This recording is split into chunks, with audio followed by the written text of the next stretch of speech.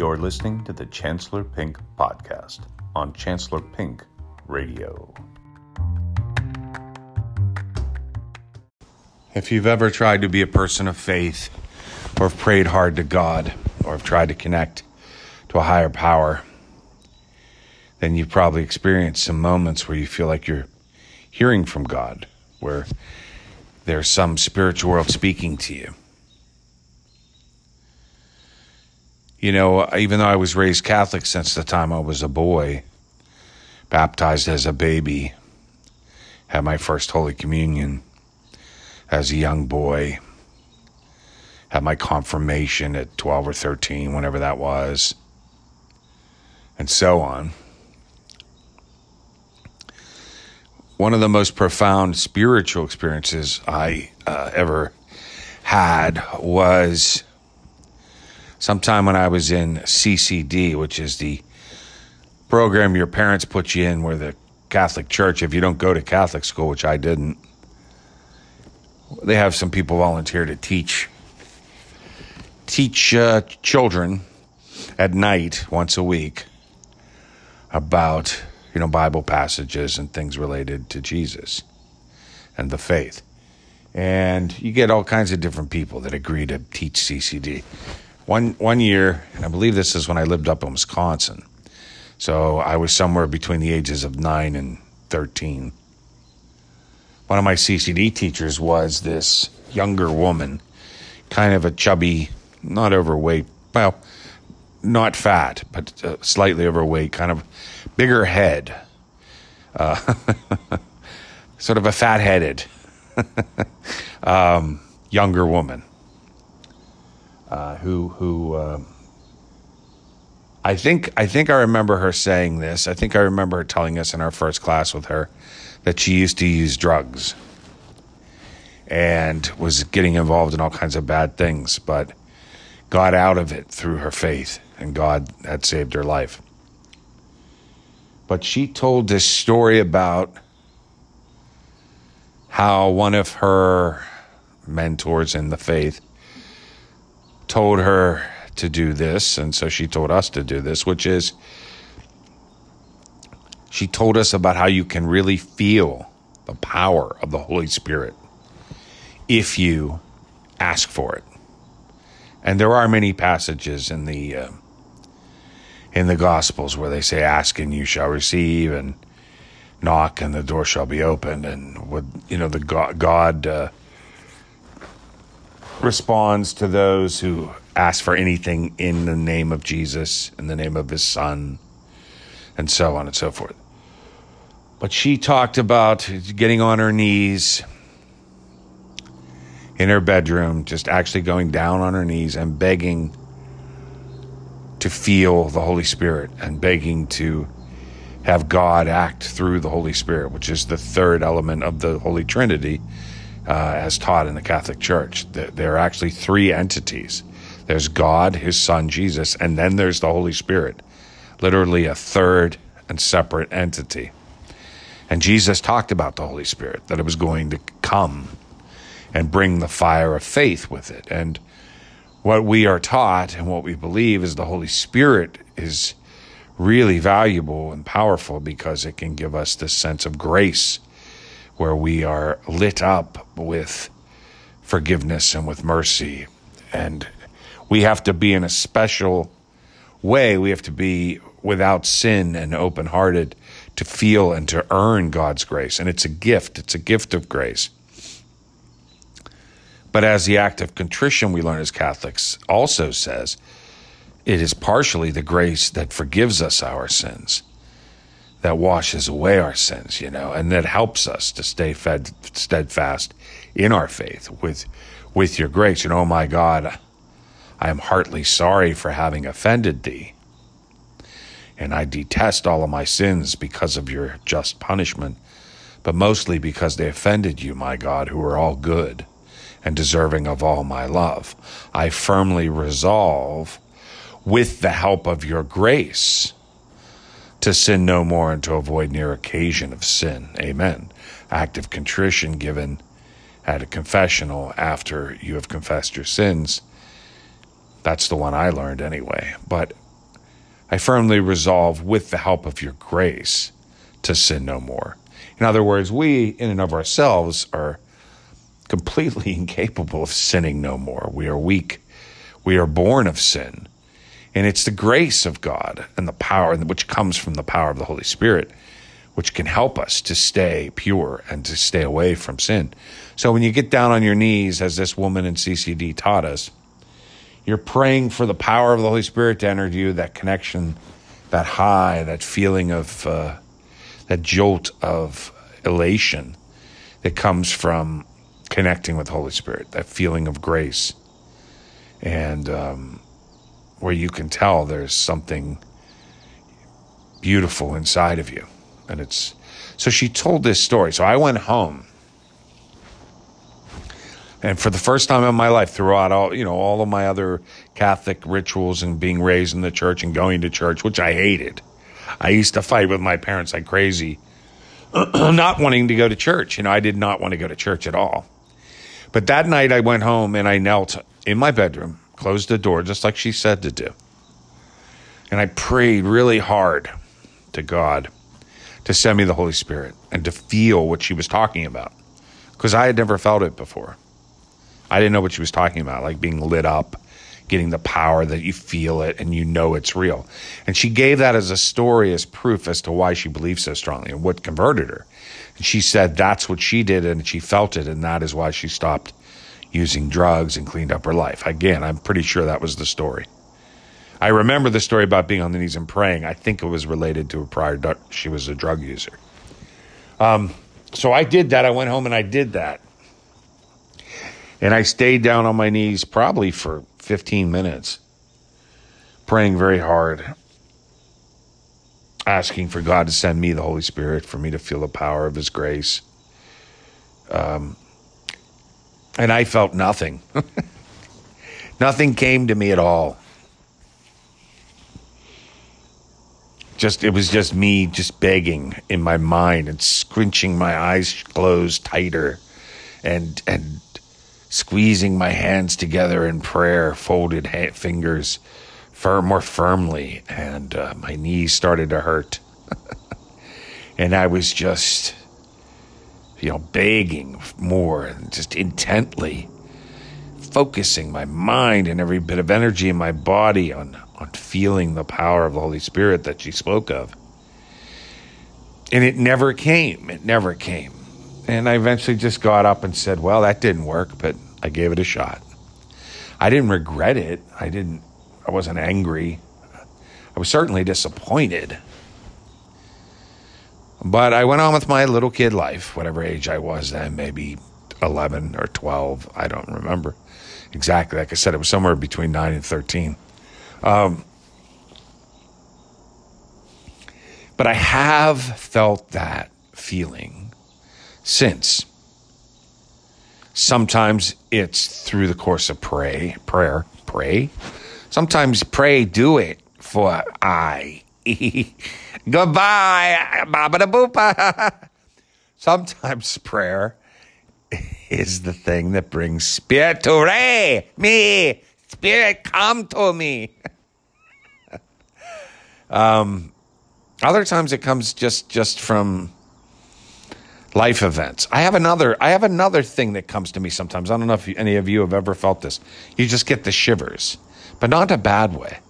Sometimes something will happen or someone will say something and it's just so beautiful that I get like goosebumps and I just get the little shivers and I just go, ooh. And it's so beautiful. Like I feel like something was so impressively God to me that I can't help but have a physical reaction to it. I don't get that hardly at all anymore. It just happened to me a few weeks ago and I was like, wow, it's been a long time, but I used to get that a lot.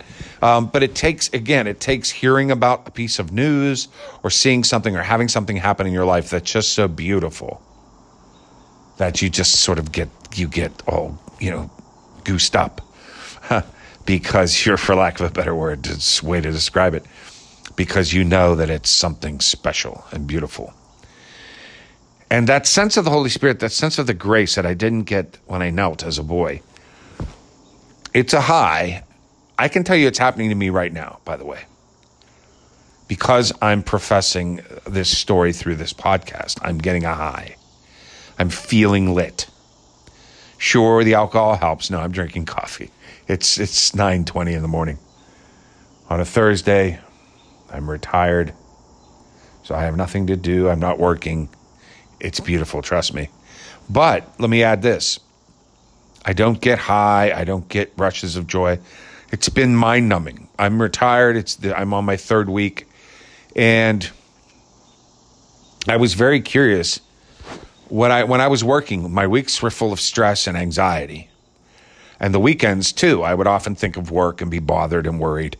But when I wasn't, when I was just free, I would just sort of be numb. And I would pray more during the week before I started my work days because I felt more, because I was more scared of work and more afraid of what. So I would really pray and feel things. Some mornings cry and get tearful in prayer and everything.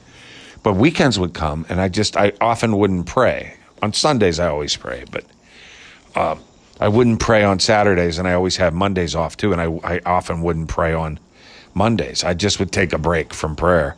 And I didn't miss it, and I didn't feel any. And I was like just numb, happy numb. Like I wasn't unhappy to be off, to be free. But I mean, I just was like, yeah, okay, I'm free now. All the worries are gone, and I have nothing. You know, it's nothing. I'm just here. And that's kind of how I felt through the 3 weeks so far of my retirement. And it's not good. I mean, it's fine. I'd rather feel numb than depressed. I'd rather feel numb than anxiety. But I'm finding not a lot of motivation to do things, to want anything out of my life. I'm content to. I'm sleeping very regularly. I'm not napping during the day. I get to sleep usually by 11. I'm very tired. It just hits me. You know, when you get a good circadian rhythm to your sleep and you sleep regularly, it's so wonderful. Your body just tells you, it's like you can be awake, and then it's like 5 to 11. You're like, oh yeah, it hits you, the exhaustion. It's sleep time. You know, you're tired because it's 11 o'clock. It's bedtime, you know, and you go to sleep and boom, you're out. And then you might sleep a little restlessly or whatever. I don't always sleep perfectly through the night, but I stay asleep most of the night. And then 7 o'clock, your eyes open. It's about the same time, and you're still tired, but you're like, yeah, I've had enough sleep. And you get up, and you feel good. You feel good all day. And it's amazing. And you just have a regulated sleep pattern. And it generally goes in accordance with sunlight and darkness. And so that's beautiful, too. You know, because darkness helps sleep. And coolness helps sleep, cool temperatures.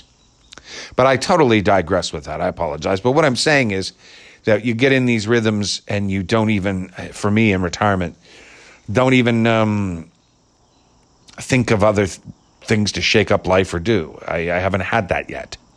And it's a little alarming and a little disappointing because I thought when I had the free time, I would just have all this passion to do. You know, I thought I would have this need to fill my days. So I'm making this podcast and I'm feeling what I've been missing through my retirement so far. And I'm making it about you feeling these things. And I'm making it about how do you get the Holy Spirit and grace? Well, one of the ways is you actually connect, meditate, try, you know. Now, like I said, it doesn't always come to you when you do that. And all the prayer books that you can read will tell you that too. Just because you're asking for grace or the power of the Holy Spirit to come to you, you don't get it all the time. That CCD teacher and her story was not an everyday occurrence. As I found out when I went home that night and tried it, and it didn't work for me. But that's one way it can work. You can feel blessed, holy, something special, another element to life, a spirituality, a higher level of awareness. It can come to you if you try, if you literally make the effort, if you close your eyes and focus on God, or you can leave them open, but just focus on God and focus on a higher power or whatever God you believe in, or gods, or whatever you want to believe in. Although I'm here to profess in one God and his one Son and the story of Christian faith. I believe in it. It works for me. It has worked for me. And it is through that story and the belief in Jesus and the belief in the Holy Spirit, as spoken of by Jesus, that I have felt the Holy Spirit at various times throughout my life. And I have felt this sense of awareness, okay? And that's really the message I want to give you, is that it's like tuning a guitar or warming up before singing your vocal cords, or filling, no, if that's not accurate, filling your car with gas, I was going to say that's not on point. What I mean is it's fine-tuning your senses in some way, getting things aligned so that the notes can play. That's when you can feel the Holy Spirit. And some people get it from nature, but they don't attribute it to the Holy Spirit. They just feel peaceful, and they just love nature and the peace. But they don't talk about it as God coming to them, which it is. That's what's really happening to them. They just aren't open to that. So what I think is you have to fine-tune yourself to be receptive. It's like, I remember reading Kierkegaard in college, and one of his brilliant thoughts, which I thought was very interesting, was that mental illness, and in particular schizophrenia, the hearing of voices, this is real, and it's happening in a person's brain because they're not making it up. They're hearing voices. The auditory hallucinations aren't hallucinations. They're real, but they're not supposed to be hearing them because their brain is malfunctioning. And same with depression, anxiety. We need to retweak our brains. They are off. So they're over experiencing these feelings of sadness. They're not getting enough serotonin. They're not getting, their neurotransmitters aren't sharing energy significantly to keep the brain upbeat. And anxiety, similar somehow malfunction of the brain. And what Kierkegaard wrote was that the brain was like a radio, and it is receiving signals, because we still don't know how the brain operates. Still to this day, scientists have cut apart so many human brains and tried to analyze it, and they can understand how it shares information. But at the end of the day, it is an amazing organism that everybody poo-poos, because you can't get a brain transplant, you know? You can get a heart transplant, a liver transplant, that we can save lives through major organ, replacement and surgeries. But if your brain is that's it. And if you get brain dead from stroke or aneurysm bursting or just lack of oxygen up there for an extended period of time, that's it. I mean, you can't revive it, and you can't replace it. And you can't have someone die and they die and you hurry up and replace their brain with someone else, and then it just doesn't work that way. So the brain blows away all of science. We have no idea. But Kierkegaard's theory was that it was a receptor. It was a radio antenna, effectively. And that much of what we are thinking and feeling is coming to us from outside of our bodies, in the air, in wavelengths that we cannot see, and that our brain picks up on somehow. The tissue gets through the skull, makes its way through our skull, our eyes, our ears, the senses. The brain interprets it, sucks it in like a radio, and puts it out into our bodies and through our mouths and in our what we call thoughts, in a wavelength that we've translated from what we receive. We receive it, we translate it, and we push it out into our bodies in an understanding. And so what he was saying about schizophrenics and so forth is their radio antenna is a little off. It's broken. It's busted. It needs repaired. They're picking up voices and seeing things that are there that we don't see because their perception's off. But it's there. And I thought that was fascinating, and that we heal it because we're not supposed to see it. What we're hearing, in other words, it's almost like they're psychic, but in a way that's disturbing their lives and their peace, and it's not helping them, and it's not helping us. They're hearing ghosts. They're hearing spirits telling them to do bad things, telling them to kill people, telling them to kill themselves, or just in general, telling them things that aren't true. Maybe it's bad spirits. Maybe it's good spirits, and they're misinterpreting. The point is they're seeing and hearing things they're not supposed to be to help them live their lives. It's a malfunctioning brain, a malfunctioning antenna, but it's real. I thought that was fascinating. And what I think is, whether or not you believe that, and I'm not sure I do, it's just a theory, but no way to prove it.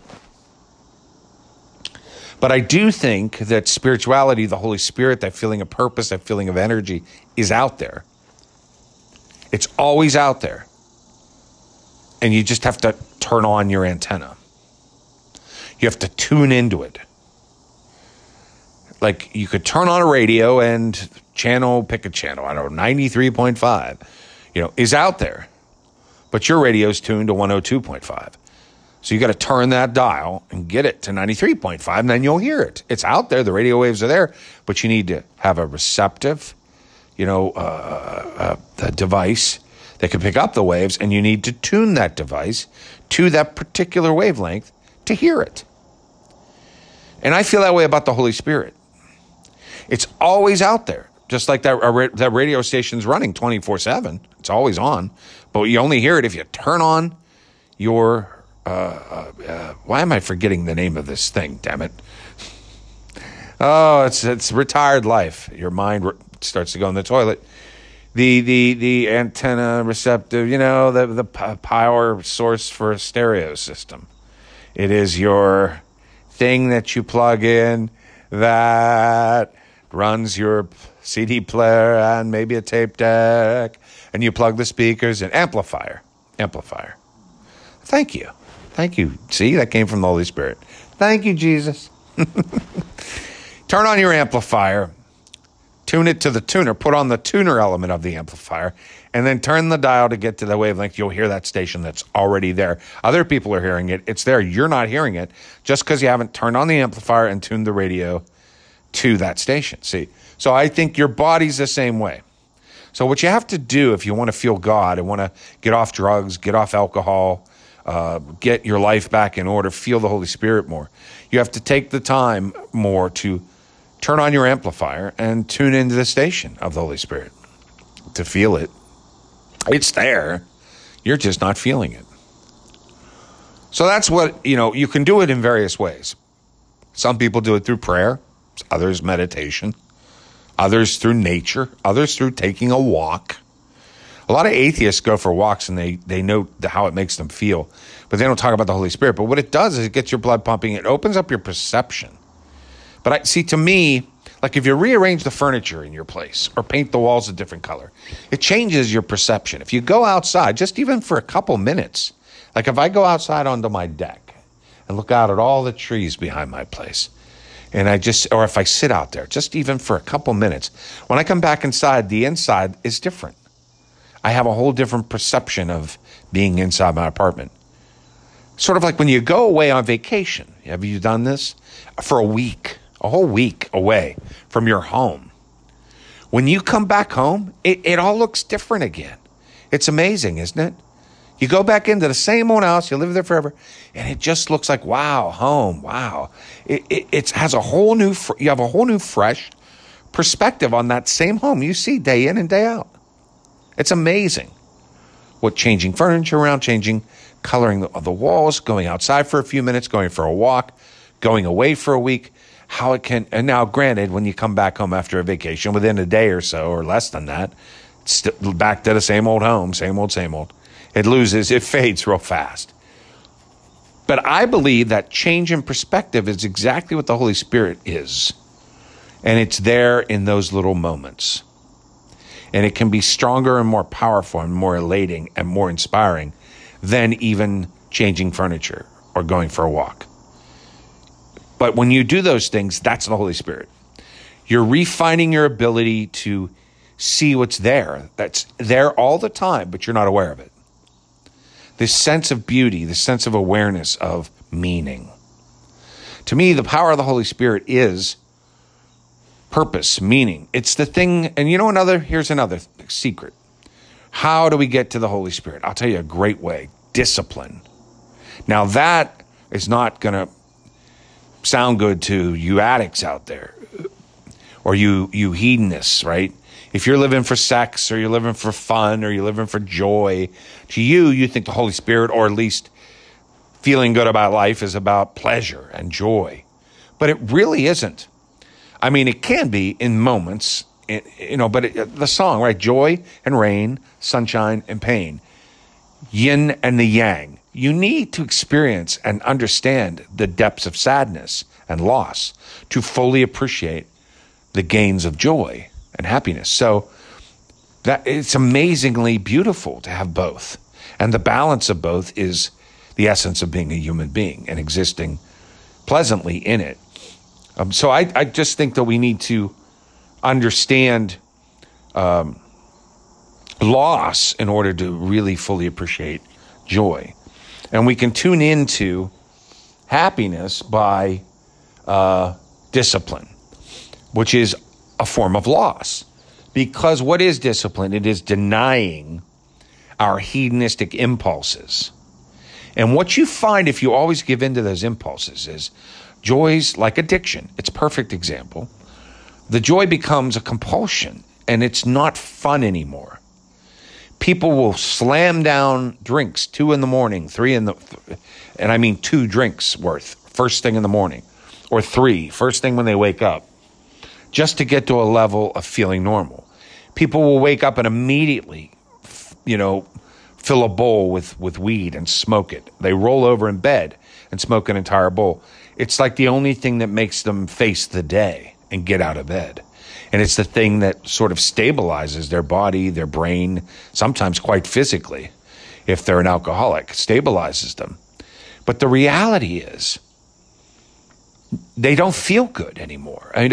Most people drink because they started to drink because they liked the way it made them feel. They got into pot or whatever because it made them high, which means happy, which means free feeling and joyful. But when you become an addict, you don't even feel good when you're drunk all the time or high all the time. You just feel like okay, but you're actually depressed and the anxiety creeps back in. You might have smoked the pot to fight off your anxiety, but if you smoke so much of it all the time, you end up, the anxiety's right there with you while you're high. And it's almost like if you don't smoke the pot or drink the alcohol, then the anxiety, which is still there anyway, or the depression, which is still there anyway, it just feels even worse now because now you're faced with it without the buffering of the substance. But my point is, if you want to know how to really make that anxiety go away, and if you want to know how to make the depression go away, it's not by use of a substance. It's by use of discipline. It's the opposite. It's exact opposite. You don't reach for that thing that you think is going to bring you joy, and that smothers the pain. What you do is you do the hard work that you don't want to do, the thing that's making you anxious. You face the very thing you're afraid of head on, and you force yourself to do this thing that your instinct is to avoid and you don't want to do. And when you do it, what happens? When you're done, when you complete it, when you face your fears, when you face your sadness and you go at life anyway, when you exercise self-discipline, you get high. When you're done, you get elated. And I feel strongly that's a huge inroad for the Holy Spirit. Self-discipline.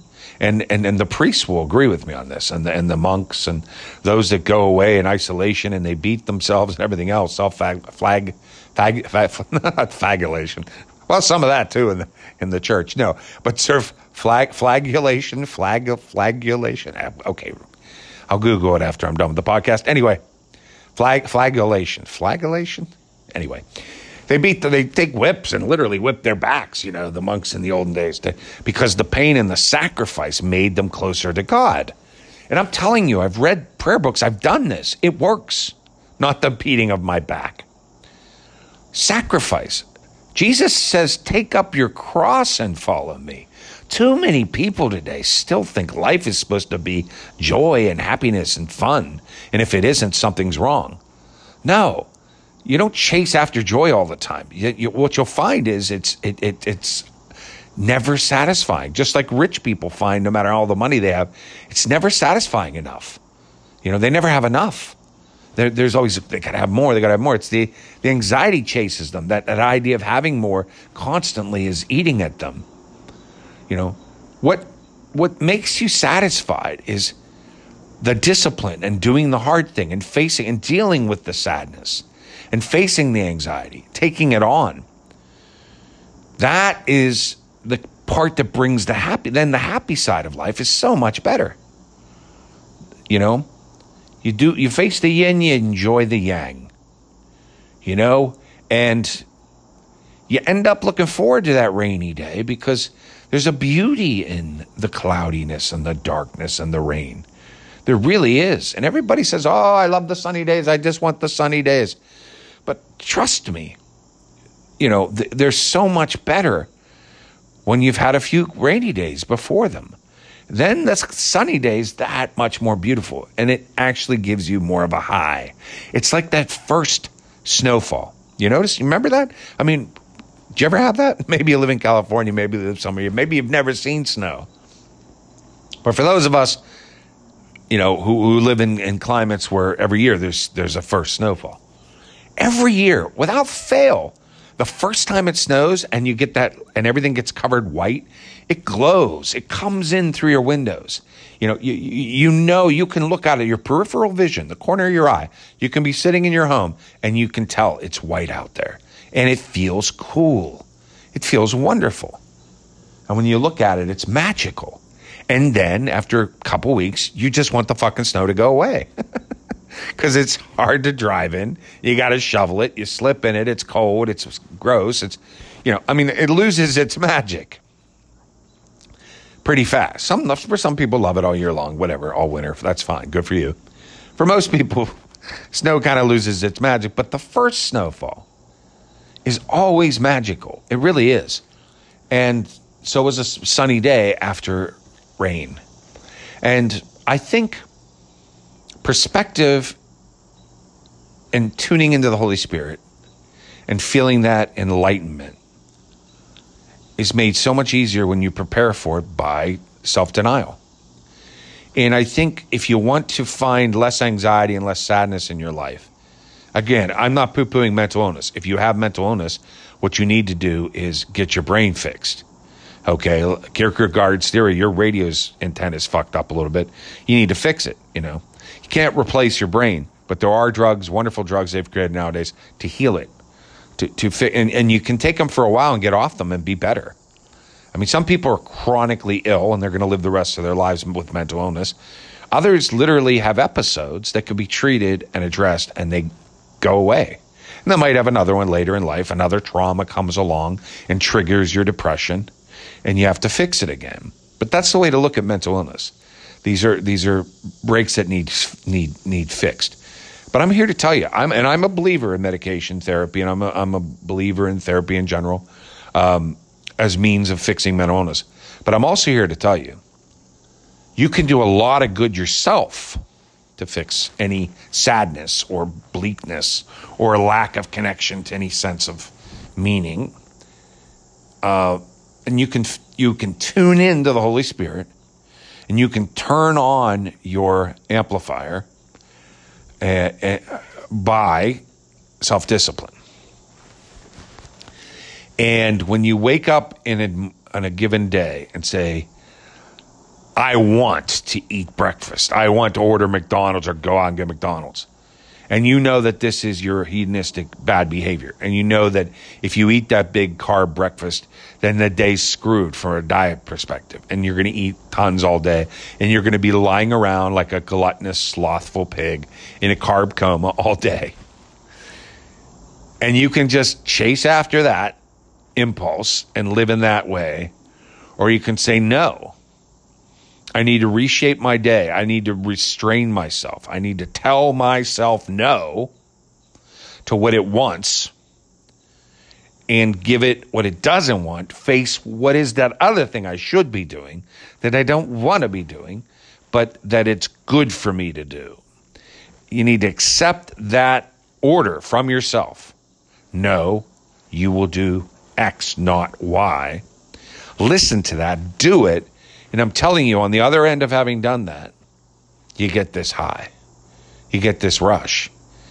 And the more disciplined you become, and then when you get your joys, they're so much more satisfying. When you allow for your pleasures, they aren't constant and chronic to the point where you get numb to them, to the point where they become like smoking pot every day all the time, or chugging drinks just to get to normalcy. You're actually, enjoying a couple drinks at dinner, and it feels nice, and you feel a buzz from it, and it's a pleasurable thing again. And then you put it away, and you face your disciplines and your responsibilities. And the balance of life is what we should be striving for. And we should be going for, as they say in mental illness, when they talk about it, they talk about reaching, a big problem most people with generic mental illness, depression, anxiety have is mood swings, mood shifts. And what they're looking for is mood stability. And they're looking for what they call, the term they use, baseline. Has he or she reached baseline level of mood? And that's what they're looking for when they tweak medications and all that. And baseline means that most days you feel kind of happy, you feel normal.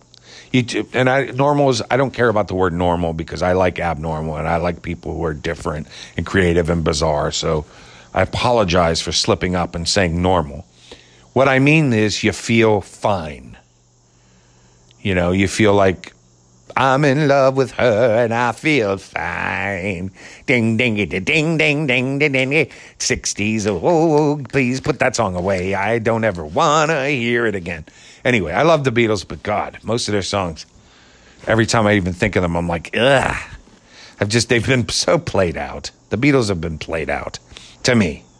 Anyway, you can actually feel, baseline is feeling fine. Stability of your mood isn't a bad thing, as long as you can still get those highs. Now, like I'm telling you, I've been really stable and retired, stayed here 3 weeks, but it's bad. It's a bad stability. It's not baseline. It is this kind of numbed out, fucked up thing. For me, it's because I've been eating most of the time, gluttonously. And that numbs me and bloats me and just makes me, I don't have any sadness, I don't have any anxiety, but I also don't have any drive or desire. And I'm just sort of content, but in a very, very obliterated way, because that's my addiction. That's my weakness, is consumption of food. And others have other addictions or other weaknesses or other impulses or that they follow that just as much or worse cause them to feel dissatisfied in the end. And what I'm saying to you is self-discipline and telling yourself no to those impulses and rearranging your day and waking up and saying, no, I'm not going to do this thing that my natural flow of instinct and impulse is telling me to do.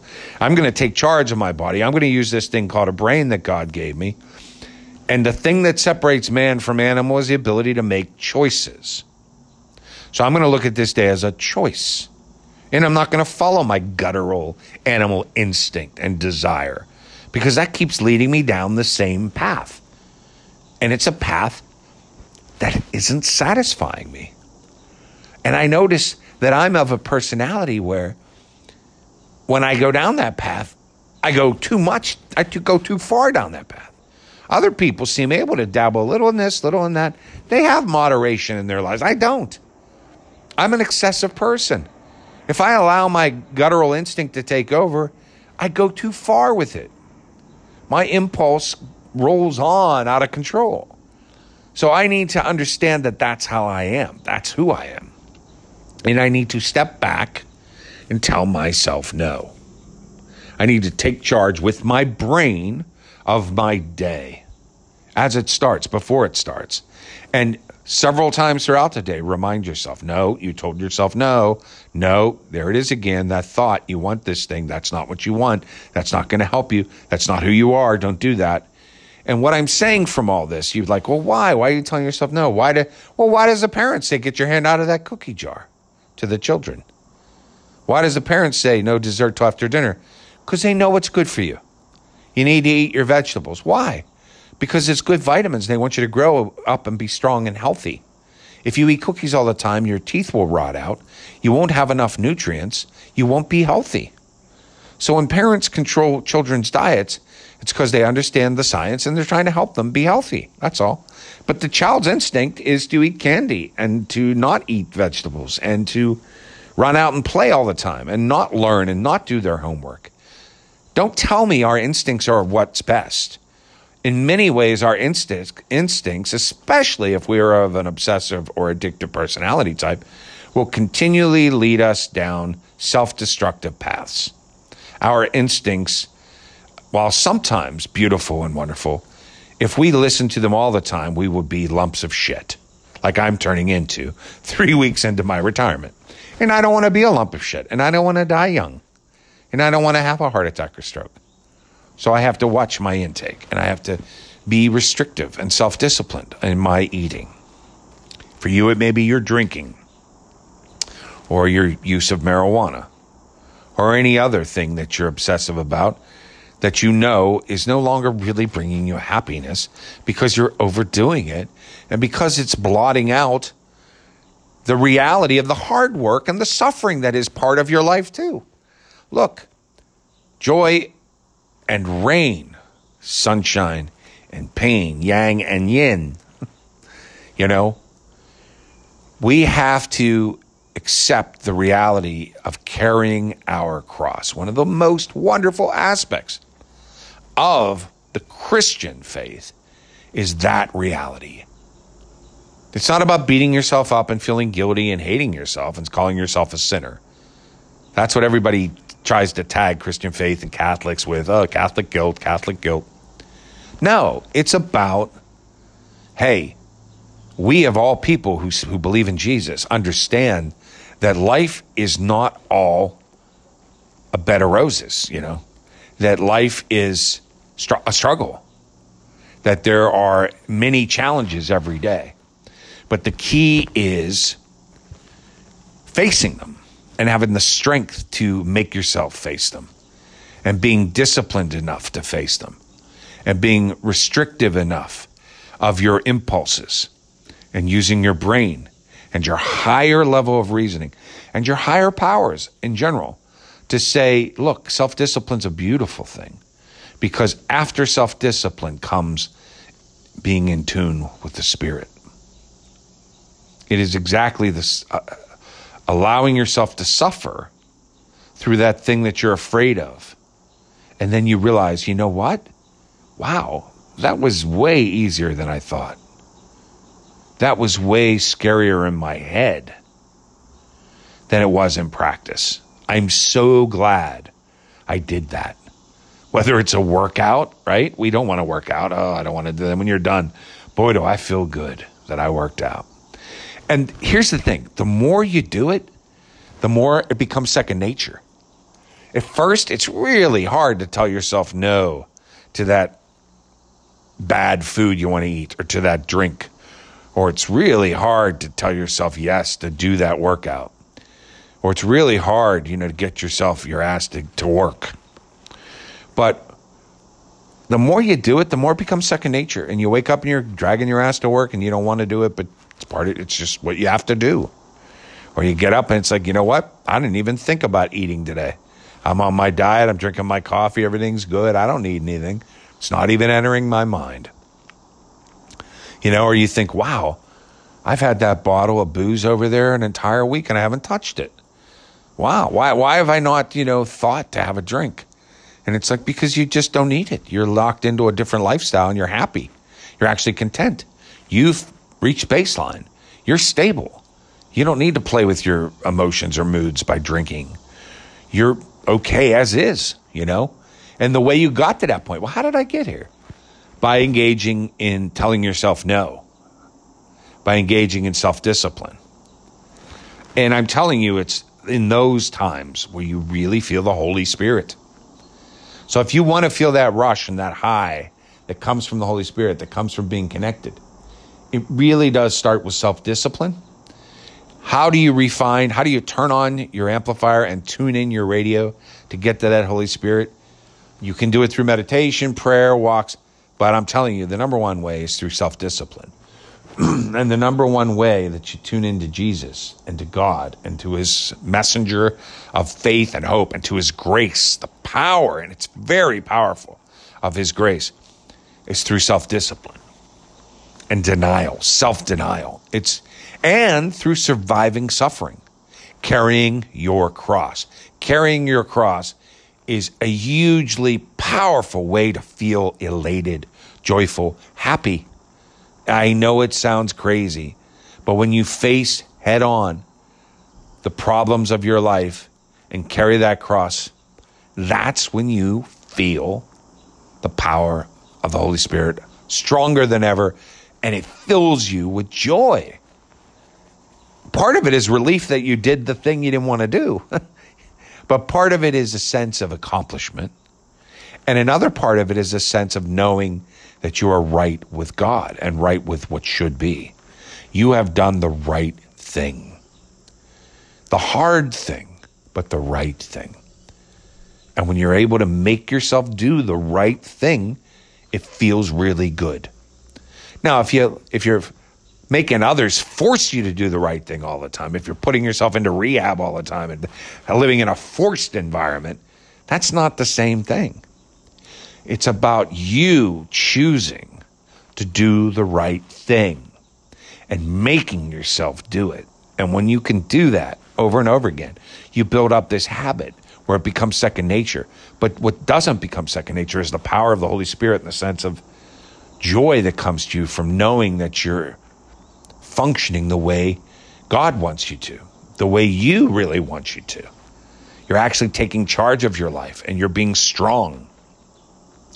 And you're making yourself do the right thing. And holy shit, you didn't even think you had it in you. How about that? It wasn't as hard as you thought. You actually set your mind to it, and look at you now. You're making it big time. I'll end this podcast just by giving you one little story. It's simple, not that big of a deal, but a few years back, I ended up losing my telework, which is the ability to work from home. I lost it for an entire year. And I hadn't worked in the office day in and day out 5 days a week, or 4 days if I work a 4-day schedule, in 20 years. It had literally been 20 years since I had to be in the office every day. Like every morning, get up, drive into town. Every morning, be in town all day long, come home, make your own dinner, go to bed, wake up, do it again. Day after day, that whole thing. Hadn't done that in 20 years because I had at least 2 days at home through those 20 years. And it actually had grown to 3 days at home. And I was only working 1 day a week in the office for like 8 years. And prior to that, it was 2. I was working 2 days in the office. And prior to that, it was 1 day. Prior to that, it was 3 days, 1 day at home. But the point is, I hadn't been every day in the office in 20 years. And I lost my telework, and I had to go in every day, and that was going to be a year-long thing. Now, here's the thing. At that time, my left ankle, which is a problem for me because I have flat arches and I have issues with my feet, especially the left foot and ankle. And I was told as a child, you're going to have issues as you get older, and I have. They've developed very bad arthritis, and I'm sure I need it looked at. It's probably bone on bone. But it was really hurting me at this time when they told me, you have to be in the office every day. I was like, how can I do this? I can't walk. I can't even walk right now, and they're going to make me walk around every day. Don't they understand I'm old now and I'm really fucked? They're going to make me do this physical aspect that I'm not prepared for. I'm not able to handle. It's like all the people saying, just go jogging, go biking. Go. They tell you all this physical activity when you're fat. And they don't understand how fat hurts you already physically. So that if you went and did that, you'd have a heart attack and die. Or you'd break your leg. I mean, you'd pull a hamstring. I mean, when you're heavy, you can't just force yourself into physical activity. Maybe when you're 20-something or 30-something. But as you get older, if you have weight on you, the worst thing to do is to just start exercising. You'll rip your body apart. The best thing is lose weight first. Take that weight off. But anyway, I digress. The ankle was all screwed up. I didn't know how I was going to make it. That day, I was reading my Bible and I read a Bible passage, boom, the same day. And it said, I will hear, it literally was in the passage I read. I will heal the the wounded leg or wounded ankle or wounded foot. I forget which, but totally spoke to me. It was absolutely on point. And I was in the process of praying to God, please, God, tell me, how can I do this? How can I make it through this? And that's what was said right there. Like, it was a promise that God would heal me and there. And he did. I started working in the office, and at first it hurt more to walk on it. But after a few months, I took a couple of weeks off, and I got some vacation. And when I went back, it never hurt me again. I mean, by Christmas, it was crippling. It was really bad. It was doing all the bad things I thought were going to happen from walking on it every single day.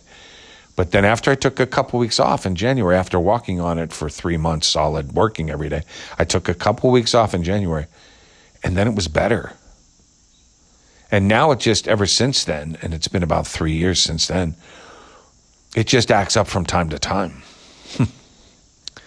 And it's bad. I needed to get it fixed, but it's just, it did not cripple me. It seemed there was a healing that was brought to my ankle. And I read that passage, and it was promised. And another thing that happened is I was praying again one morning as to asking God to reach out to me and tell me how I was going to deal with this and how I could make it. And while I was praying, I heard this scratching at my door. Literal scratching. Like, what? And I was literally asking God for a message and for a sign. And I got up, and I was scared, and I just opened the door a little bit. And this big freaking cat with a bushy head, like wild-haired face cat. Well-groomed, though. It wasn't a mangy, gross cat, but it had a really bushy, weird face, like hair all brushed out like a lion's mane around his head. He just came tearing into my apartment. And I was like, oh my God, what is this? There was a cat in my apartment. And he was scared, and he looked at me, and I was like, whoa, whoa, whoa. And he tried to go into my bedroom, and I stopped him, and he froze.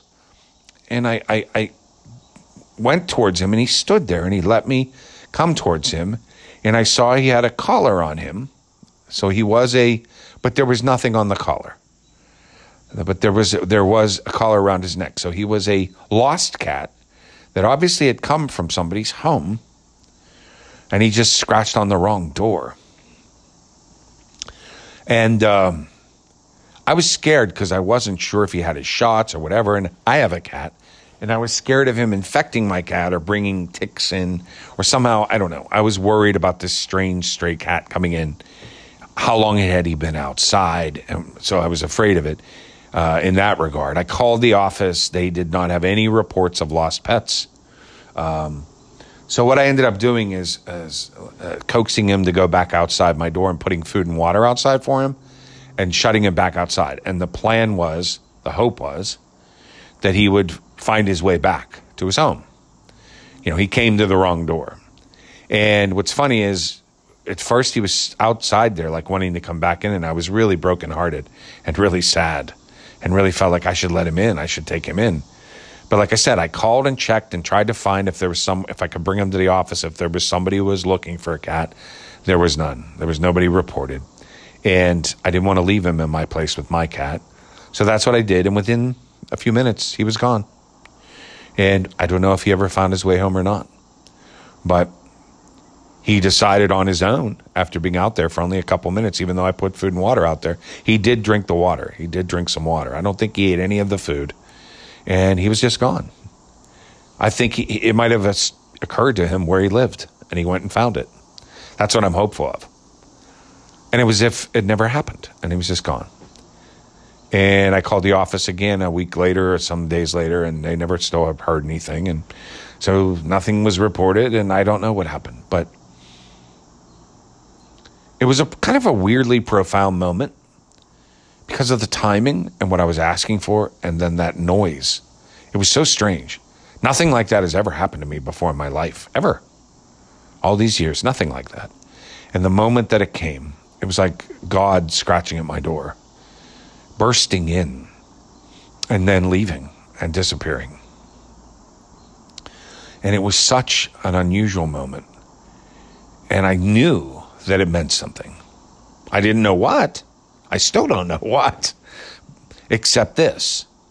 It meant I am here. It meant I am with you. I will send this cat to your door to tell you that I'm here. If you need to know that you have me by your side through this hard thing that's being asked of you, losing your telework, going into work every day, I am here. And don't worry about your ankle. I will heal it.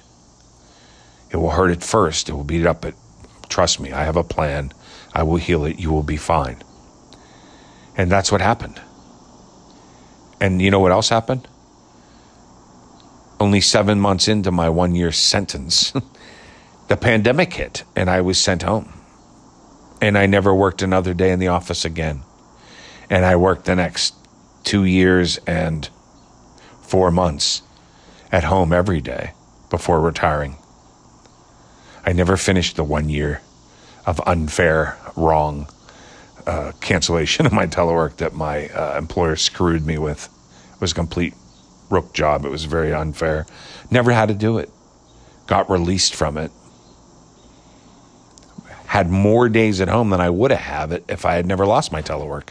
Because of never going in then for the next almost 2.5 years, I did the math and I actually ended up so that I was home more than I ever was in the office. All those days, day after day after day, I actually more than got them all back. I got them all back and then some. And then I retired. Justice, see? Long term, big picture, look down the road. Self-discipline, face the fear, face the depression over that horrible experience.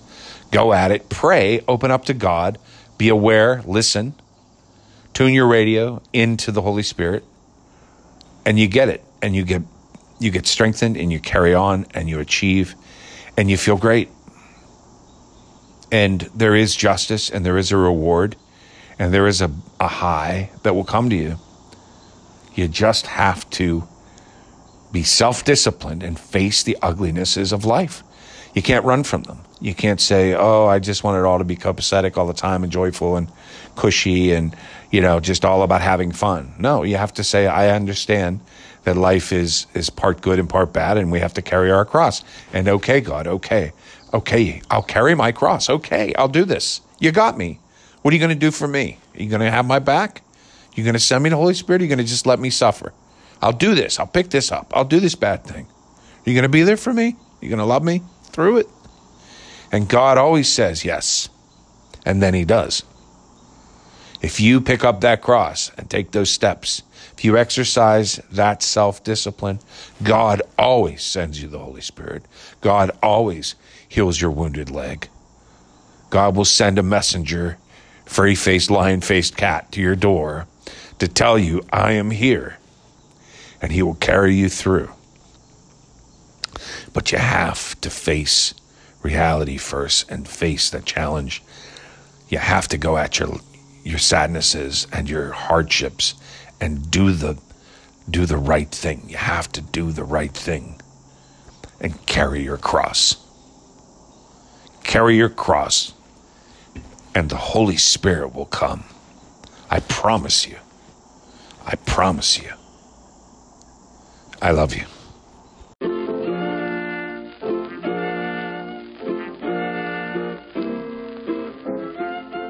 Yabba da boopa.